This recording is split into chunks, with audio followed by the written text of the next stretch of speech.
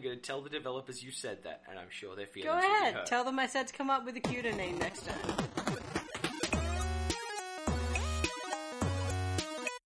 Hello and welcome to the Downloadable Concept Podcast. With me today is the old dirty Aussie, Fox Lee. Fox in box. Fox ate socks. Fox rocks cocks. And presenting the Ghostface writer, Talon Lee. I'm way too white for that. And I'm Inspector Wrench, Jib Wrench. Yeah. So hey Jeb, what you been playing? I have been hunting monsters. Yeah, so have I, but what about video games, Jeb?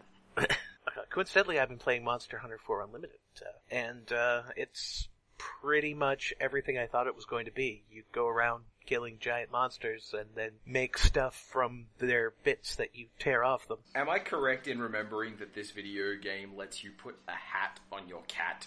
This video game let me dress my cat up as Luigi and give it a big fuck-off hammer. Again, the key to good game design is giant fuck-off hammers. Anyone listening, if you're making a video game, consider seriously the big fuck-off hammer. It made Halo cool. I was gonna ask if the cat was anthropomorphic, because if it's not, then dressing it up is the wrongest thing ever. They are definitely bipedal. Okay. And they talk, so. That's alright then. Also, mine is pink. That can definitely wear clothes. So this is basically like having Puss in Boots from Shrek? Yes, as your traveling companion. Alright. That's amazing. Yeah, I'm into that. Also with just about as many, the game as a whole has just about as many dirty jokes as Shrek, so. You remember Bloody Bee Honey, right? No. I woke up this morning and found Andy McClure tweeting, you should definitely be reading Bloody Bee Honey's Twitter feed right now for some notes about being a good ally. I'm like, oh, this is really interesting. I mean, Bloody Bee Honey's really smart. Click on it, open it up, it says, alright, look, if an ally puts a monster to sleep, you need to stop attacking it right then and there. Because what you want to do is you want the attack that wakes the monster up to be a bomb. Because that way everyone can coordinate and do as much damage as possible. Like, what the hell? And you make sure that you eat the right combinations so that your bombs do more damage. So, is it true that Monster Hunter is about a bajillion times better with friends? Absolutely. I've been playing it with Alice and 1L, and it's easier for starters, and I guess like anything else, it's just more fun to do cool things with friends. The way that you interact is fairly limited in game, so you just kind of, unless you're talking over Skype or something, then you just have to interact with a series of emotes and ridiculous dancing. I like this. I enjoy when a game comes up with a good way for players to communicate in-game. I mean, and I enjoy user bases that can support that instead of just, being horrid hate mobs that mean you can't have nice things. That, like the messaging system in Dark Souls, that is just a lot of fun. A lot of playful trolling. Try jumping. Yeah, and it's the kind of trolling I can get behind because it's sort of like, you're never going to make that mistake twice. You're probably not going to make it once if you know anything about Dark Souls. Well, there's one part I can think of where you often find a try jumping suggestion, and it doesn't look like it should be the way to proceed, but it is. And that's just the best way, is when it looks like trolling, but it's true. Yeah, true, they are occasionally legit. That just makes the trolling ones better. So what about you, Fox? What have you been playing? I haven't been playing anything. I've been working on my game, so I have spent this week basically hiding in a box, and occasionally popping up and going, hey Twitter, I drew some boys, and then, bye now. This is pretty much how I'm used to dealing with you most of the time. Hey!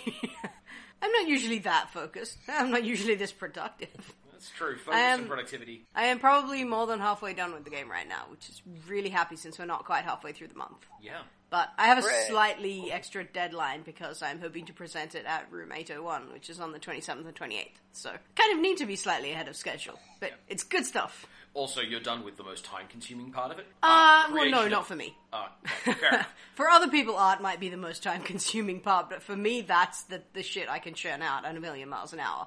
The writing is the bit that's going to trip me up. Oh, fair enough. Yeah, well, I've have game jammed as an artist, so I'm used to just sort of, let's sit down and go blah, vomit art all over the table. That's not how she does it, readers.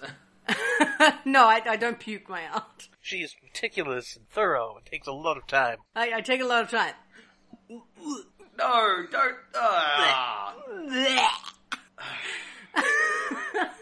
Ladies. Art all over the microphone. So who's going to ask me what I've been playing? Fine.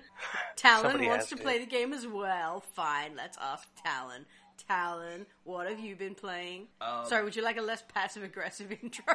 I've been playing... Well, do I talk about my homework or do I talk about the stuff I've been doing for fun? Because for homework, I've been playing Ian Bogost's Slow Year. Point of fact, it's not homework if you don't do it at home. If it's in your tutorial. It's classwork. And Yeah. I've been playing at home. Well, my classwork has been playing Resistance and doing a Let's Play with my classmates, which is Oh dear. Sweet. With a whole tutorial? just a tutorial of 5. Ah, okay, so it's not quite, Tute plays Pokemon. No, that would be amazing. I have to tell my friends that you're doing Let's Play, that your school is teaching Let's Plays. They will laugh at you so much. Oh, it's amazing. It is so strange. Because we're doing digital cultures, and one of the things we're going to do is, one of the weeks on the schedule is looking into Let's Play a culture, and I'm sitting here going, if I wind up having to watch Bad Rats Let's Plays in class, I'm going to throw something. Because it's already sailed so close to my personal internet space. Like, oh, here's a screenshot of Christine Love. Yeah, I'm friends with her girlfriend. Yeah, and this is Lee Alexander, who's a really talented writer. Yeah, I know she's a really talented writer. I've been telling my friends to read her for quite some time now. Well, it's fucking excellent that your class is talking about these people. Yeah. The reading list for this semester includes Breathing Machine by Lee Alexander, Racing the Beam by Ian Bogost, and we did an extensive talk about Cow Clicker and the Shit Crayon. That I'm not familiar with. The Shit Crayon is a term coined by Bogost regarding a tool that wants to be creative but fundamentally can't. Oh. The example... The example that kicked it off were the Facebook creative games, which because of their monetization system didn't really allow people to be very creative or expressive. Yeah. You could make an ad for Instagram, but you couldn't make your personal artwork. And the place I learned it was from Errant Signal's video on Disney Infinity 1.0, where they gave you the tools to make levels, but you couldn't put in a win state, you couldn't put in Basically, you text. couldn't make a game. You could just sort of place items in a pre-approved fashion. And you had to roulette casino style the assets for that. Oh, yeah. Which meant it was entirely possible you could just not get what you wanted. I have to admit to being a little bit tempted by Disney Infinity now that it's apparently fun to play with. Disney Infinity 2.0 went on sale about a month ago, and I was telling people, Well, get it for a I kid. want the physical figurines. Yeah. I don't want the digital... I'm not against the use of digital only, but if I'm gonna buy something like that, I want the goddamn toys. I like toys. Yeah, the Frozen toy's really good. Yeah, especially the Elsa, actually. She's rad. Jet Grind, I think, told me that Disney Infinity 2.0 is definitely worth it. Yeah. I would love to get Jet Grind on to talk about games too. I'll probably get it once I get a Wii U. Because that's, I'm just guessing that's the platform I'd prefer it on, me being me. And, that feels like where it ought to belong.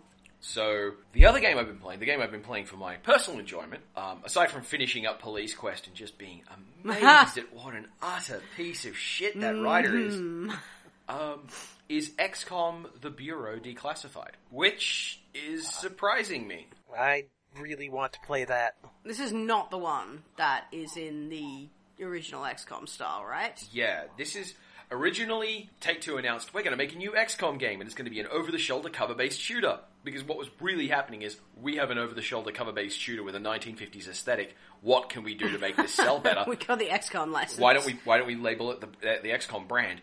The internet did the internet's thing, revolted against it, and then they said, come to think of it, clearly there's a market for an XCOM-style game, so we'll make an XCOM game. You know what, good. So who can we talk to work on an XCOM game? Yep.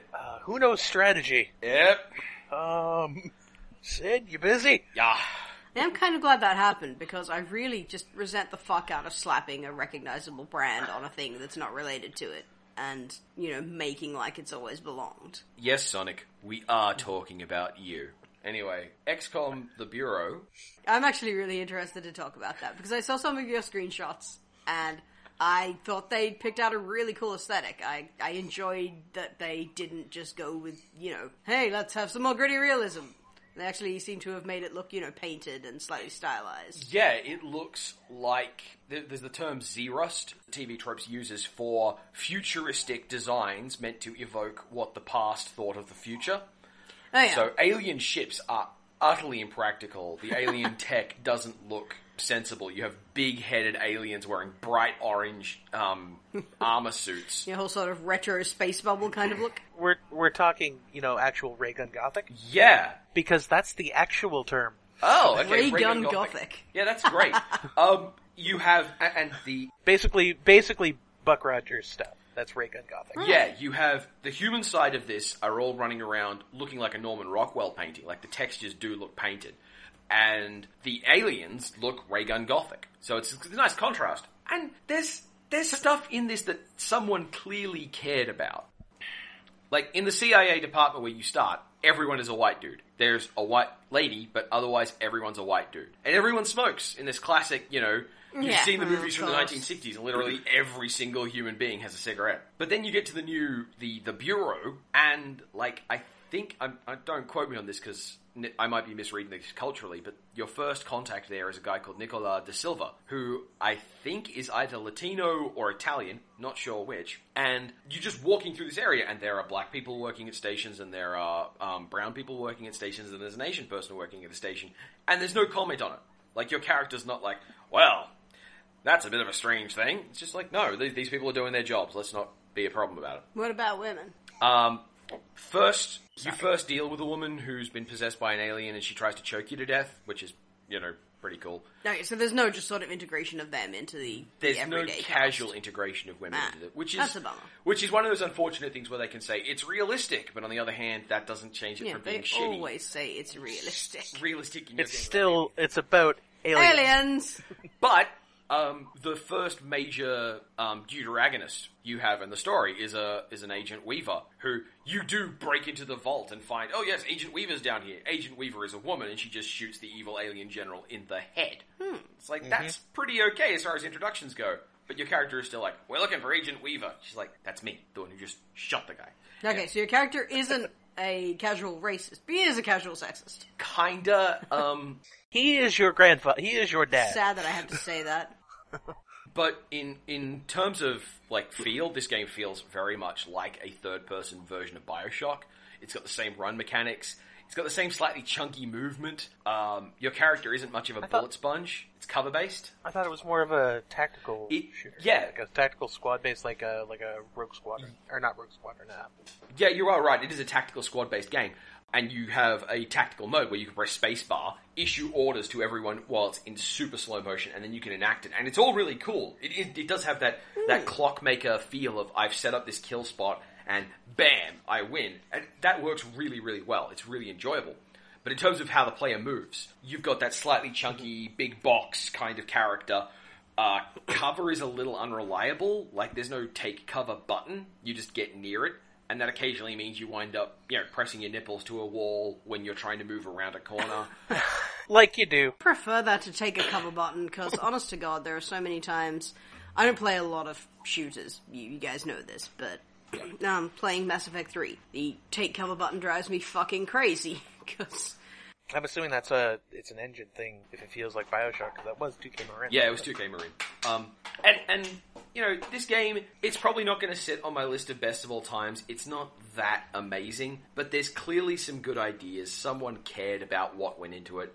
And from what I understand, a lot of the people who worked on it were good people doing the best they could with really troubled development schedules. So there's good and there's bad. And honestly, as far as third-person tactical shooters where you can issue orders, the mechanics of it are easily as good as Mass Effect's single-player campaign. You've got a lot more physical control over where your allies go. Mass Effect 1's Mass Effect 1's single-player campaign? Mass Effect 3's single-player campaign. Okay. And I mean, you can set up really elaborate timing things. I've always heard that the Bureau wasn't great about how it shoots. Yeah, that's the other problem. The guns don't feel very good. Ellie, drop. Which is a phrase that I generally despise. Drop. Yeah. And now it's time for Worst at Their Job. a short discussion of which video game character should really be getting fired at their next review. So this is not... Does this include Sonic? Sonic doesn't have a job. Who hires him? Who pays him? Yeah, Sonic is a bum. Yeah, Sonic He's is just basically homeless. a superpowered vagrant. Yeah. That would be so much more interesting if they played on that. I don't want them to play on... anything that makes... Anything that involves... They need to stop playing. Yeah, that's true. Okay, they do need to just put Sonic down for a while and let it go, you know. Like... They just need to put Sonic down, like, behind the woodshed. But as far as actually worst at their jobs, people who have technically got a job, alright? I've got one. Well, Mario used to be a carpenter. And after that, he's supposed to be a plumber, right? Has he ever plumbed anything? The Brooklyn Trade Union laws are pretty strict about that kind of thing. Looks like you've been doing some work out of town in this Mushroom Kingdom. I don't see a union script for that place. Look, we got some complaints about your carpentry work. Somebody said something about a monkey showed up. We're gonna have to reassign you. You find out he works in the Mushroom Kingdom because it's a tax haven, mainly. That's why all the gold's everywhere. And that explains why Princess Peach is like the only human ruling over a kingdom of mushrooms. Well, they have slave labor, right? That's what the toadstools are about. Ah! Am I reading the wrong thing from that? I don't. That sort of seems like what's going on there. What about you, Fox? You got any good suggestions for people who are bad at their jobs? Who has an actual job in games that I play? It's kind of hard to think of some, honestly. Yeah, you don't play the employed people, you bum.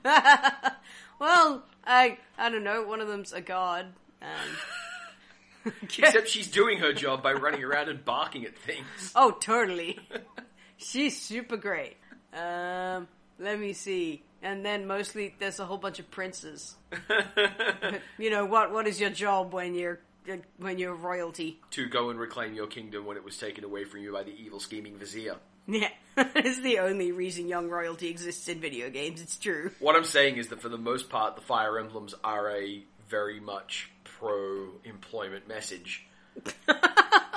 You're going to say pro-monarchy, which actually bothers me about them a little bit. Like, I get they're supposed to have simple stories, but... You're a 15-year-old kid who has had basically no training in the military throughout your entire life, but you're going to win the war because you're right for that position. You were born that way. Check your monarchistic privilege. This absolutely is why the Ike games were the best out of the Fire Emblem series. Because Ike's a mercenary? Yeah. He's been, learning to fight since he was this tall, and his dad is a famous mercenary, and his mentor is a famous mercenary. I really want... And he's not royalty, and he doesn't turn out to be royalty. I really want for the very last scene of the Ike story for Fire Emblem to be like, Ike, you've saved the kingdom, and come up the steps and we'll give you a medal. And as he's shaking his hand with the king, Ike's like, you are paying me for this, right? That is kind of the... They don't play it for a laugh, but that is kind of what happens. Though the last scene of Ike's story in Fire Emblem is him and Soren in bed. Oh my. Because I got the correct ending. I can think of 2 examples of characters who are pretty bad at their jobs. Alright, what do you got? How many of them are Nathan Drake? None of them are Nathan Drake. Oh god, Lara Croft. She's horrible at her job. The kind of archaeologist who dives through things with a pickaxe in her hand. Mostly breaks shit and kills endangered animals. That is basically her thing. And, even in the new Tomb Raider, where they're not quite as blasé about that kind of stuff, she doesn't really, Tomb Raid. She can either be good at being an archaeologist or good at being Tomb Raider, and now the twain shall meet. Like in, I can't remember which one of them was, but in one of the early Tomb Raiders, there's this section where it's just learning to use the mechanics. So you creep along a pathway, and there's a guy standing with his back to you, and the game tells you to shoot him in the back of the head. You do so, and then someone's radios into Lara's like, "Who was that guy?" And she's like, "I don't care." Like, holy shit! I do not remember that at all. Sounds kind of fun though. Yeah, Lara Croft is pretty amazingly bad at her job. And look, Faith. I love you, Faith. Oh, yeah. I love your game. I love so much about what you could have been and what you could have done. I respect your devotion to your family, and I understand you took some personal time after the first mission of the game. But I think you calling yourself a runner and a courier when you literally never deliver anything may possibly be overstating your employment status a little. You feel like that bit just kind of dropped out of the plot somewhere in development. I imagined that it would come up again and, it'd factor into some kind of conspiracy. Is the delivery a good thing or a bad thing? Do you have to think about the kind of things you're conveying, or are you able to just defer that responsibility? Nope. Faith is kind of bad at her job. I have another one, but what about you, Jeb? You got any follow-ups? How about Isaac Clarke, the world's worst engineer? Oh! Because Isaac Clarke only knows one way to engineer. He only knows one way to repair things. That is the way of pain. Isn't that, this is based on the understanding of engineers by non-engineers across the world, which is they go in and hit it with a wrench. He doesn't even have a wrench. Hey, we have a wrench! In Isaac's case, it's use his mighty boot. There are multiple points where you just walk up to the thing and it says, here, you stomp. Isaac Clarke is an expert in percussive maintenance. Bear in mind, Isaac Clarke has a time travel device, which lets him slow the movement of an object in time, which at least once he uses so he can reach inside something and stomp on it. Do they ever use that, the nature of the guy who only knows how to perform violence even when he's supposed to be doing technical things? Any comment on that? No. That's a shame. It's supposed to be the engineer who only knows how to engineer forced into being the guy who has to do the violence, but it comes across as being the guy who likes to stomp. That's really a lot more like Gordon Oh, hey, there's someone who's fucking bad at his day job. When was the last time you saw Gordon Freeman, do a sum, or, write a research paper? What the fuck is he doing? The entire plot of Half-Life started off by Gordon Freeman doing a science. I'd like to remind you that Gordon Freeman is technically a theoretical physicist, which means that for him, doing a science is sitting in front of a whiteboard, holding his chin, and going, That's exactly what I'm saying, Talon. Because when was the last time you saw him do that? Now he just does a shooting. At a crowbar. Well, to be fair, I think you could qualify, put this rock into this hole as being pretty theoretical physics.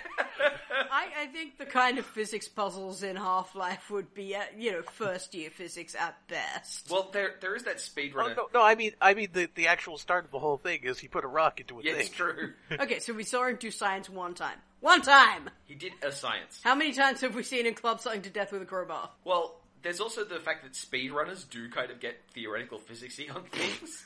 If I can get fast enough, I can escape the boundaries of reality and gravity forever.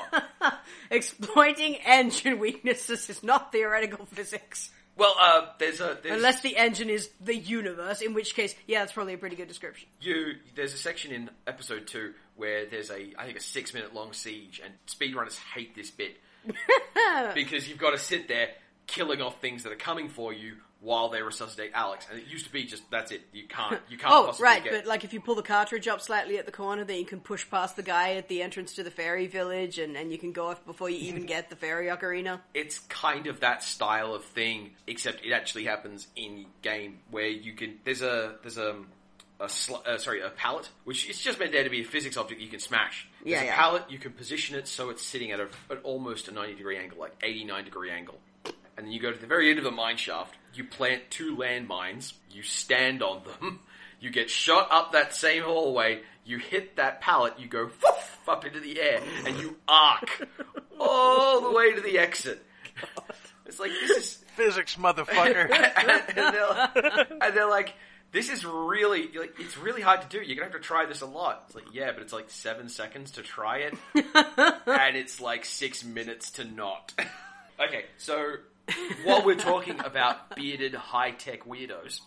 Who are bad at their jobs? Adam Jensen. Is he beardy? He's got a beard, yeah. Huh. Adam Jensen in Deus Ex Human Revolution. Wait. His job is security consultant for the Serif Foundation. Mm-hmm. What exactly in your job involves breaking into a Hong Kong stranger's bedroom and reading their email to see if they've got a spam? I would submit that he might not actually be bad at it so much as security consultant is probably a euphemism, in the same way that, IT consultant means they used our servers to download some movies.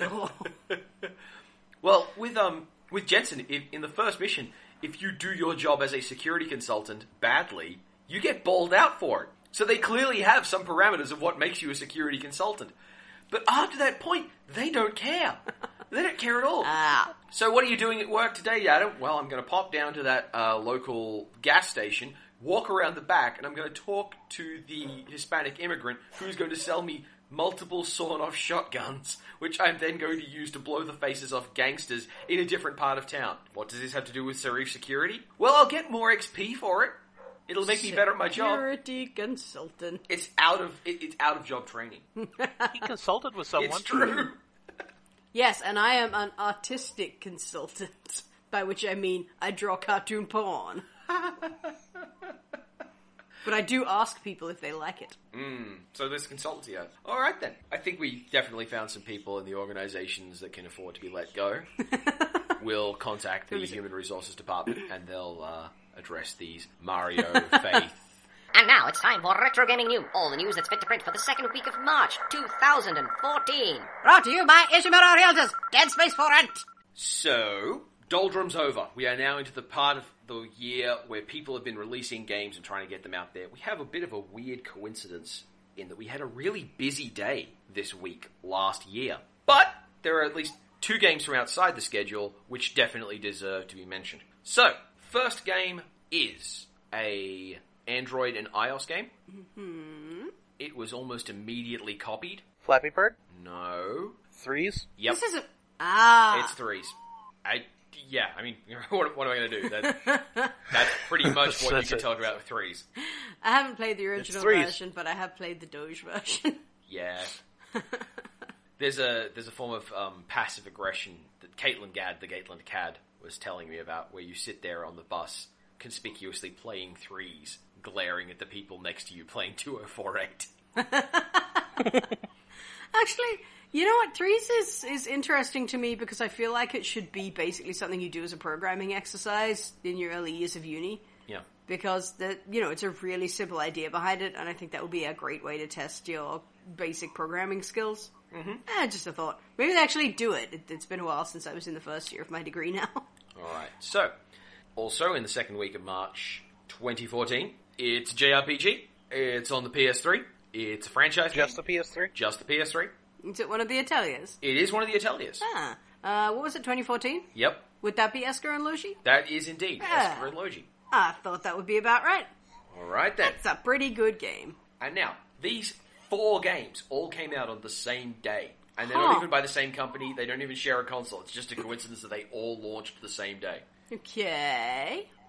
Does that mean they're all different consoles? I imagine some of them are multi-platform. Yeah, some of them are multi-platform, Fair but for the point. most part, yeah, the ones that are console exclusive are one console. Alright. So the ones that are console exclusive are console exclusive. Well, they're... Yeah. Because yeah, night follows Thanks, Coach. day. you got me. You got me. God damn it. Oh, it's alright. We love you. Alright. So, it's a sequel. It could never live up to the game it followed. BioShock Infinite? Ooh. Not Dark Souls 2. Dark Souls 2. Wow, that's that old already? Damn. Dark Souls 2 came out in March last year.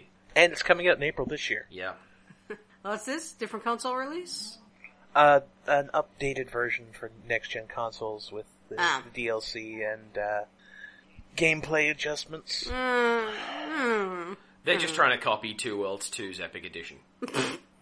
Everyone wants to be Two Worlds 2. Well, when I say gameplay additions, apparently they mean that a weak point of Dark Souls gameplay is when you have to fight a bunch of dudes at once. Yeah. So for the, I think they call it Sins of the Scholars or something like that. For the essentially the next gen re-release, they're adding more dudes to fight in locations because I don't know. Wait, what?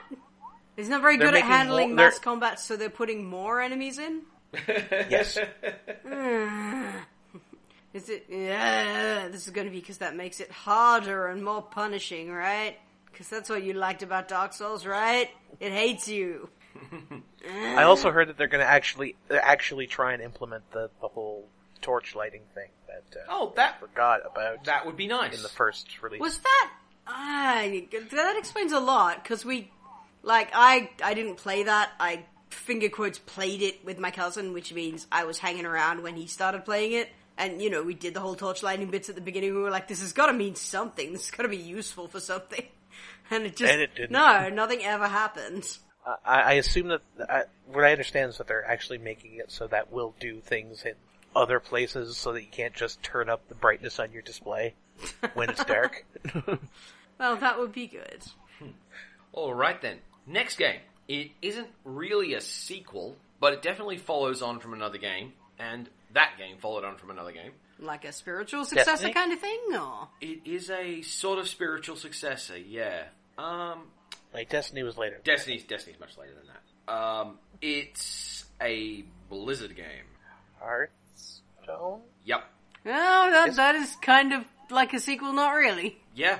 I never would have gotten that. Hearthstone is the spiritual child of the WoW TCG. Alright, we have two different games. They start the same, they end the same. They are very, very different. But at the same time, inside, in their spirit, they may be the same. Mm-hmm. Alright, so we'll start with the smaller... Pokemon Oris? What was that? Pokemon Oris? No. They are both PvP games. Alright? Oh, wait, no. They must be way older than what I'm thinking. Okay, so we'll start with the indie one, the smaller of the two games, which includes, amongst other things, a boy wearing pink and a mischievous ghost. Is this... Oh, what's it friggin' called? It is a fast, frantic, low hit point PvP experience. Dive Kick?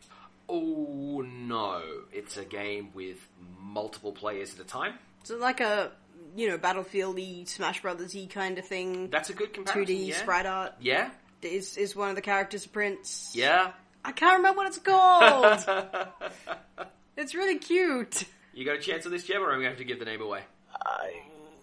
Give me a hint! It ends with the word fall. Wait, Hammerfall? Towerfall. Towerfall, okay. Cause Is that what Towerfall is? Towerfall with the prince in Ascension. it. Yeah, Towerfall Ascension is a really There's no way I would have remembered that name. bright, spritey What's PvP with the game. name? That's the wrong name for that Well, game. no, but- Give it a better name. Well, that's the thing. All I've ever heard when people tell me you should play Towerfall is that, well, it's called Towerfall.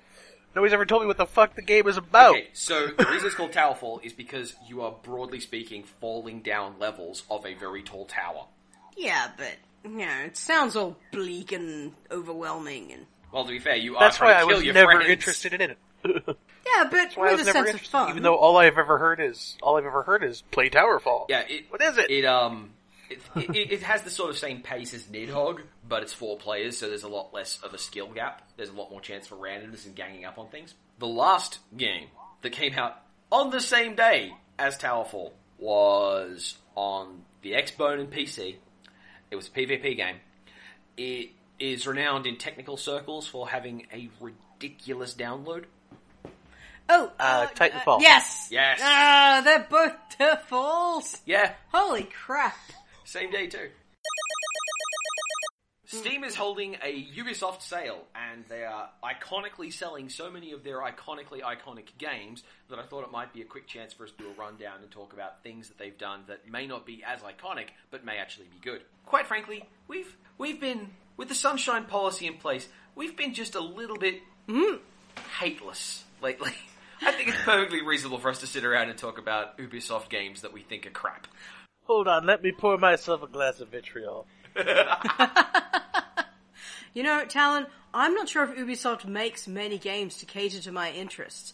I was hoping maybe I'd get to play an open world, free-roaming adventure game with emergent dynamics and mechanics that might be a little bit weak, but at least they're understandable and approachable, and where I could really get into playing that one stubbly white guy. I have a question. What do you think about climbing towers?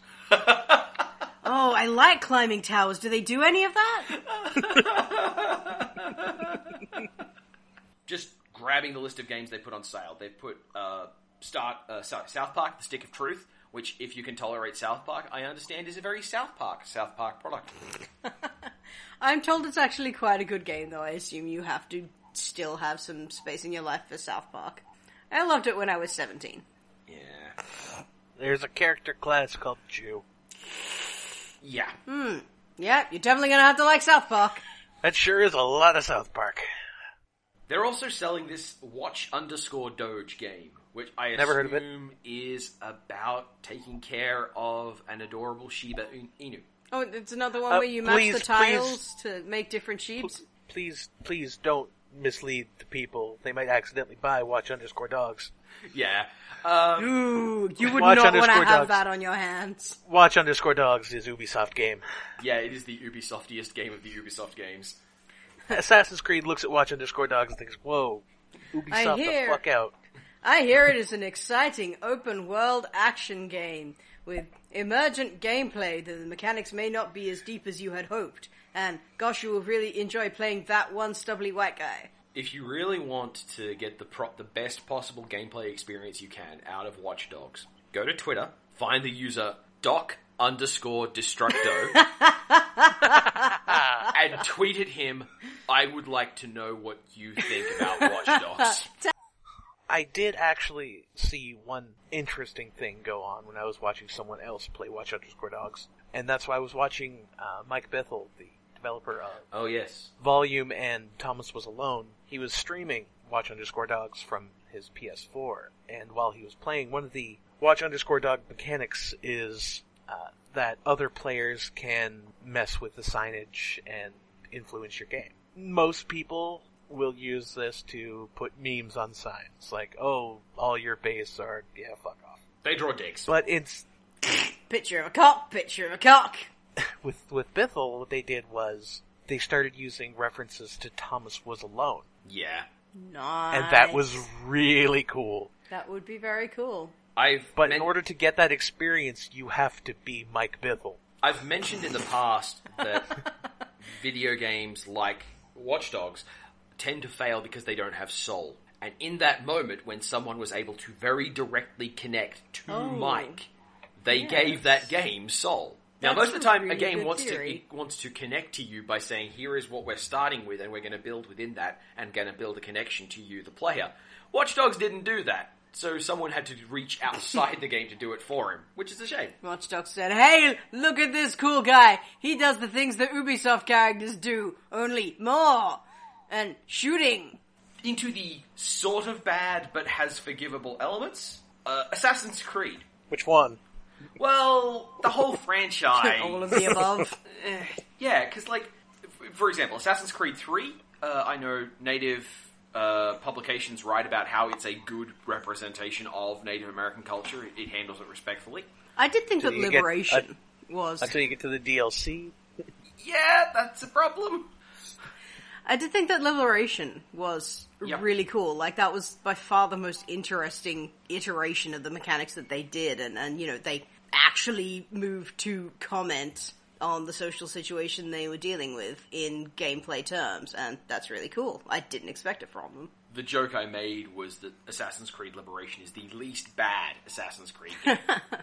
I just want everyone to take a moment and remember how goddamn excited we all were when the first Assassin's Creed came out, and we were like, oh god, it's not a sequel to anything, it's not a tie-in, it's not a franchise, holy cow! And now it is like the definitive sequel farm joke. Like, And you know, the spiritual... it is basically the conceptual platform for like every fucking Ubisoft thing they put out now. Assassin's Creed is gaming's Steven Seagal. At least it's not that bad. Splinter Cell games are included in this franchise. Sorry, in this sale. I hear mostly good things about them. Splinter Cell's pretty ridiculous. Like, unlimited ammunition for handguns just brings to mind. It depends whether you're going for gritty spy action or action movie spy action, and both of those are fun. Well, the Splinter Cell games I've played and liked have been pretty action movie spy action. Yeah, so... Yeah, I mean, that's hanging cool. upside down...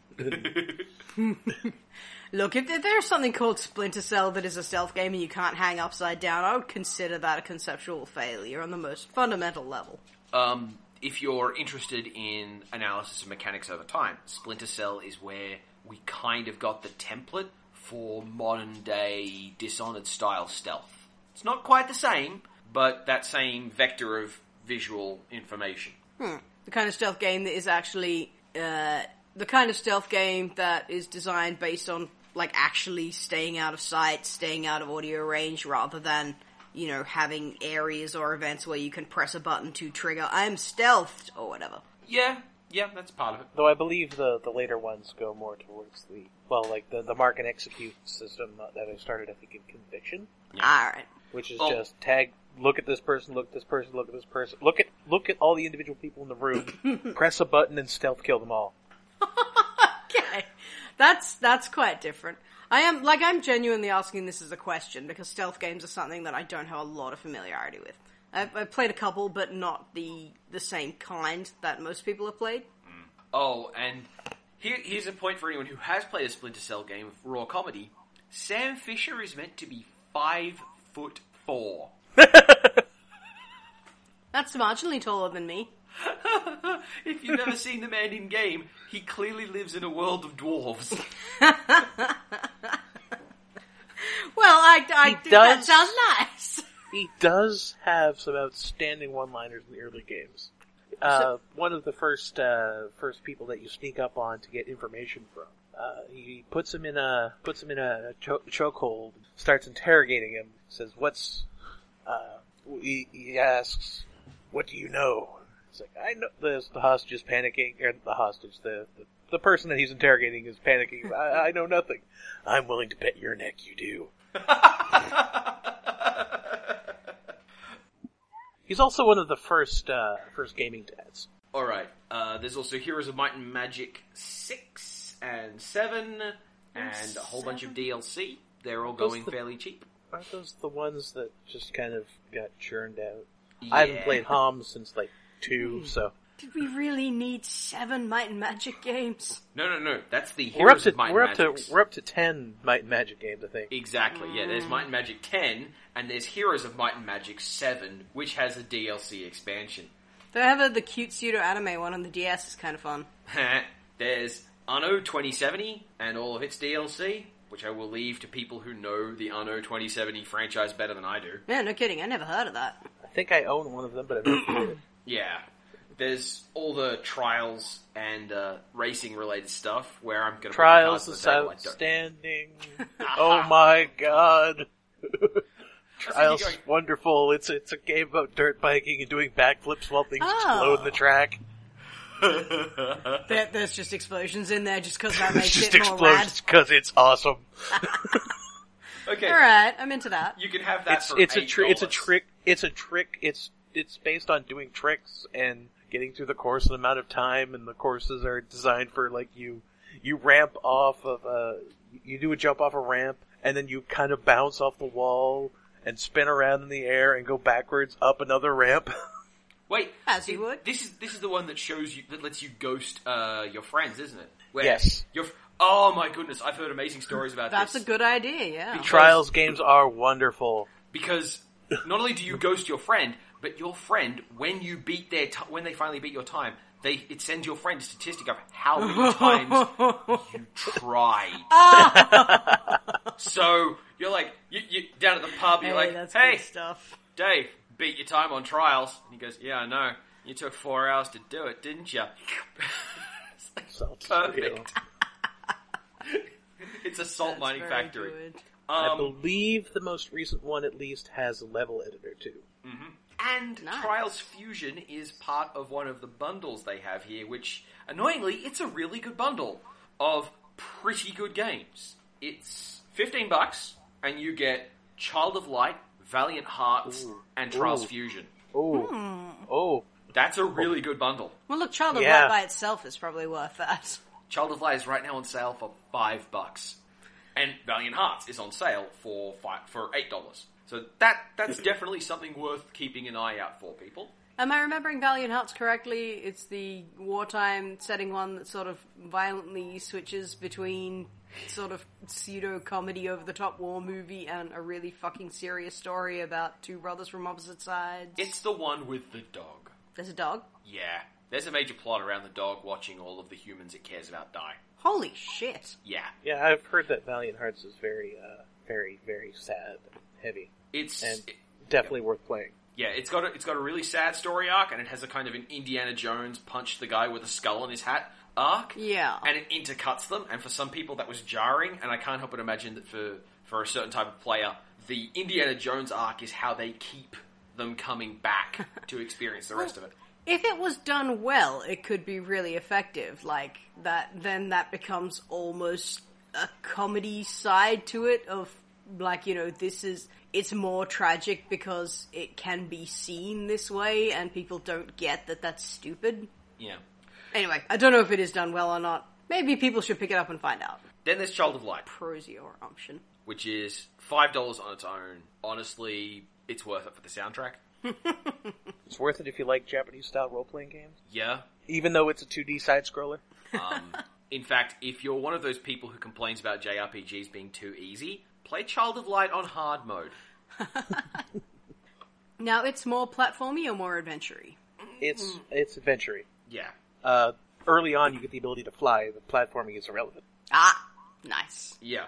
But it's an unabashedly girly story. And a female main character at last check. Yeah, and by the when I mean girly, I don't mean, trappings of girlishness. It's about a little girl. She's 10. Yeah. And all the dialogue rhymes. Not all the dialogue. There is one character who is unable to speak in rhyme, and it bothers the hell out of your execution fairy sidekick. I like that. Yeah. Child of Light's really beautiful. Again, it was made by Ubisoft. It's their it's the UbiArt thing. They have this I guess it's a shading engine or something, or an animation engine that they use for Child of Light. They use for Rayman. Ah. And I wish that the mortal public could get their hand on this. Yeah, well, Rayman does look lovely. Like, you know how I feel about the character designs, but the aesthetic production of the art is very beautiful. This is, Child of Light uses that same is also using the UbiArt package, but it's also much more muted and somber. It's not the bright, dynamic colors and the striking contrast that you have in Rayman. It's very, very somber.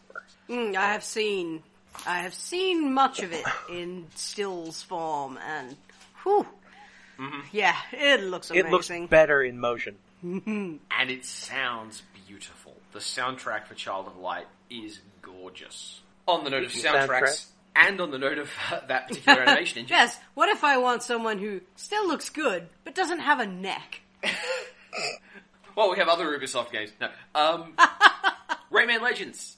It's also on sale, $6. And it's the one where you can play a red-headed angry barbarian girl with an axe as she does Mariachi Eye of the Tiger.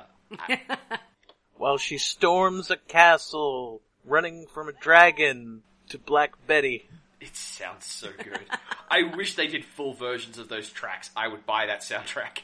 I was just sort of about that at first, but I was not ready for the minions to be doing the vocal line. That cracked me up. They just pop up in the foreground. Beautiful stuff. That was very good. That's not the musical stages aren't all of the game, though, are they? They're like special stages. There's the final stage you do in every world, and there's I think 8 of them. All right, everybody needs to mount an email campaign to Ubisoft and say, give us a game that is entirely that mechanic. There's another pair of games that are in a bundle that deserve a whole bunch of mention because they have Call of Juarez, Gunslinger, and Far Cry 3, Blood Dragon. Oh! Blood Dragon is 80s as fuck.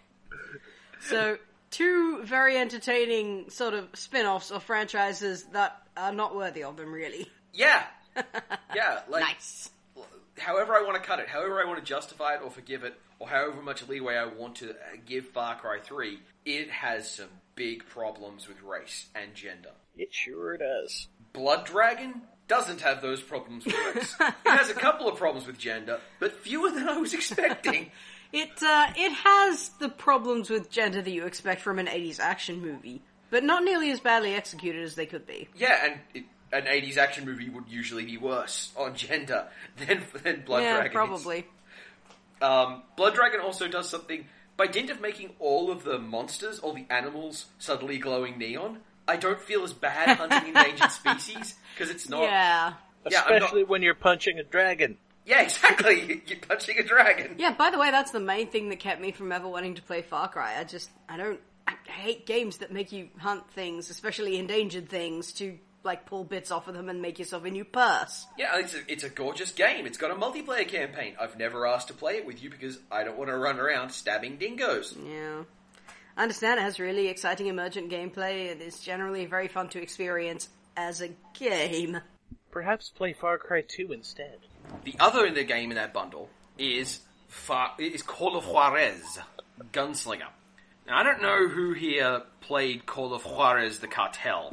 Nobody in their right mind played Call of Juarez. Let's hope not. Call of Juarez the Cartel was a bad game. A very, very bad game. It featured things like an achievement for killing underage black kids. It featured a scene of your protagonist, your character, you choking a stripper for information.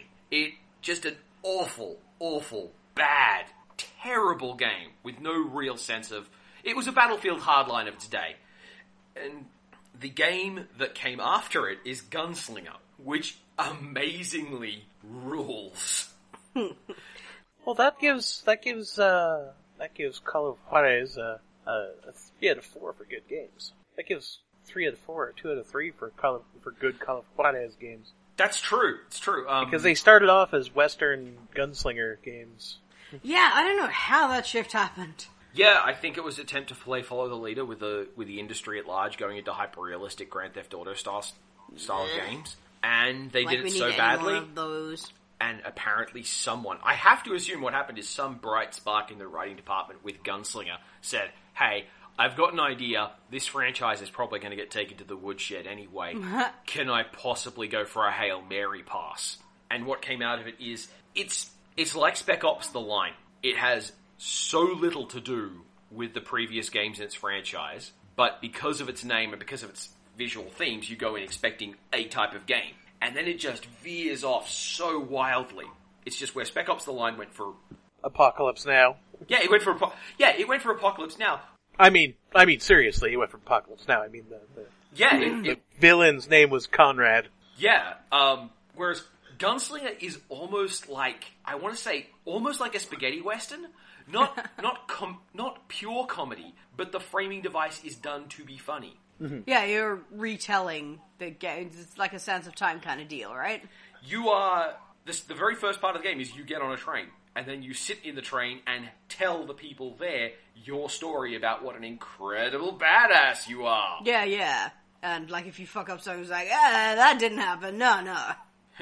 Where did you, and people will interject while you're doing the fighting, and there's a moment where you're moving towards an ammo cache which has got dynamite sitting on top of it, and you've been fighting through a level where dynamite will solve all your problems. And as you get closer to it, someone another voice in the carriage goes, "Why would dynamite be even sitting there unattended? That doesn't make no sense." And the cache disappears in front of you. Fuck!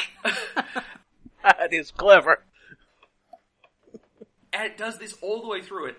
And the only consistently heroic force you will ever encounter in the game, like the only good guys, are Native Americans who are spending their time telling white people to go away. Awesome. I would not have expected that after the Cartel. That's another thing I want to see in more games, the whole storytelling device and playing with the unreliable narrator. Yeah. Because you can use that for, just about any genre, style, emotional response you want to evoke. You can use that for it. Like, it works really well for horror games. It works really fucking well for comedy games. It works surprisingly well for adventure games. You know what game it worked really well in? What's that then? Viva Pinata. What? Viva Pinata does that? Viva Pinata goes for the unreliable narrator route. Viva Pinata has a story? We're just going to pull up a chair, we're going to sit by the fire, and you're going to have to explain this one from this chair. What the hell? Well, you see, Viva Pinata is set on an island which is inhabited by living pinatas. And for the longest time, they lived in peace and harmony with one another until... I don't remember all the names, unfortunately. But one of the evil corporations came in, and when a pinata gets full enough candy, it is sent via cannon to the waiting children of the world. so that they can have their candy, and the piñata is reborn on the island. But a doctor came to the island to corrupt the candy and corrupt the piñatas for his own nefarious deeds. Now, overwatching the piñatas on Piñata Island was a family. It was a family of benevolent, caring people who made sure that everything was in balance. The game takes place after this family has mostly disappeared, looking for more legendary piñatas. Legendary piñatas. Legendary piñatas. Your tutorial lady knows what happened to her father when he went off to find other piñatas.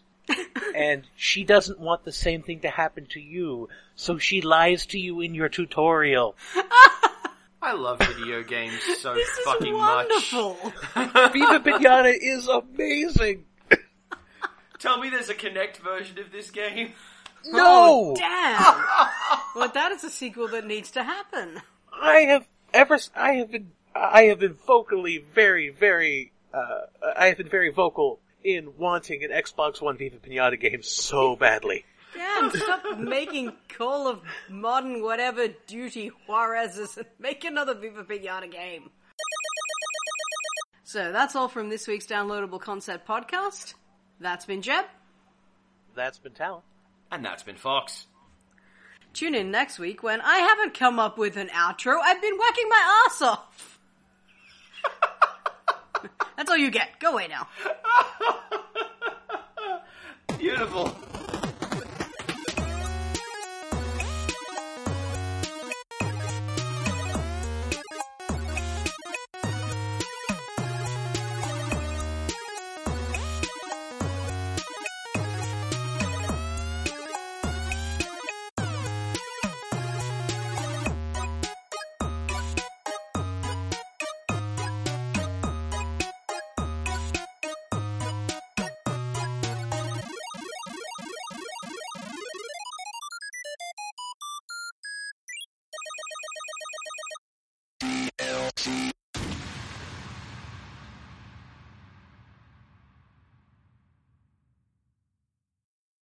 Save the poor white men from the cultural appropriation.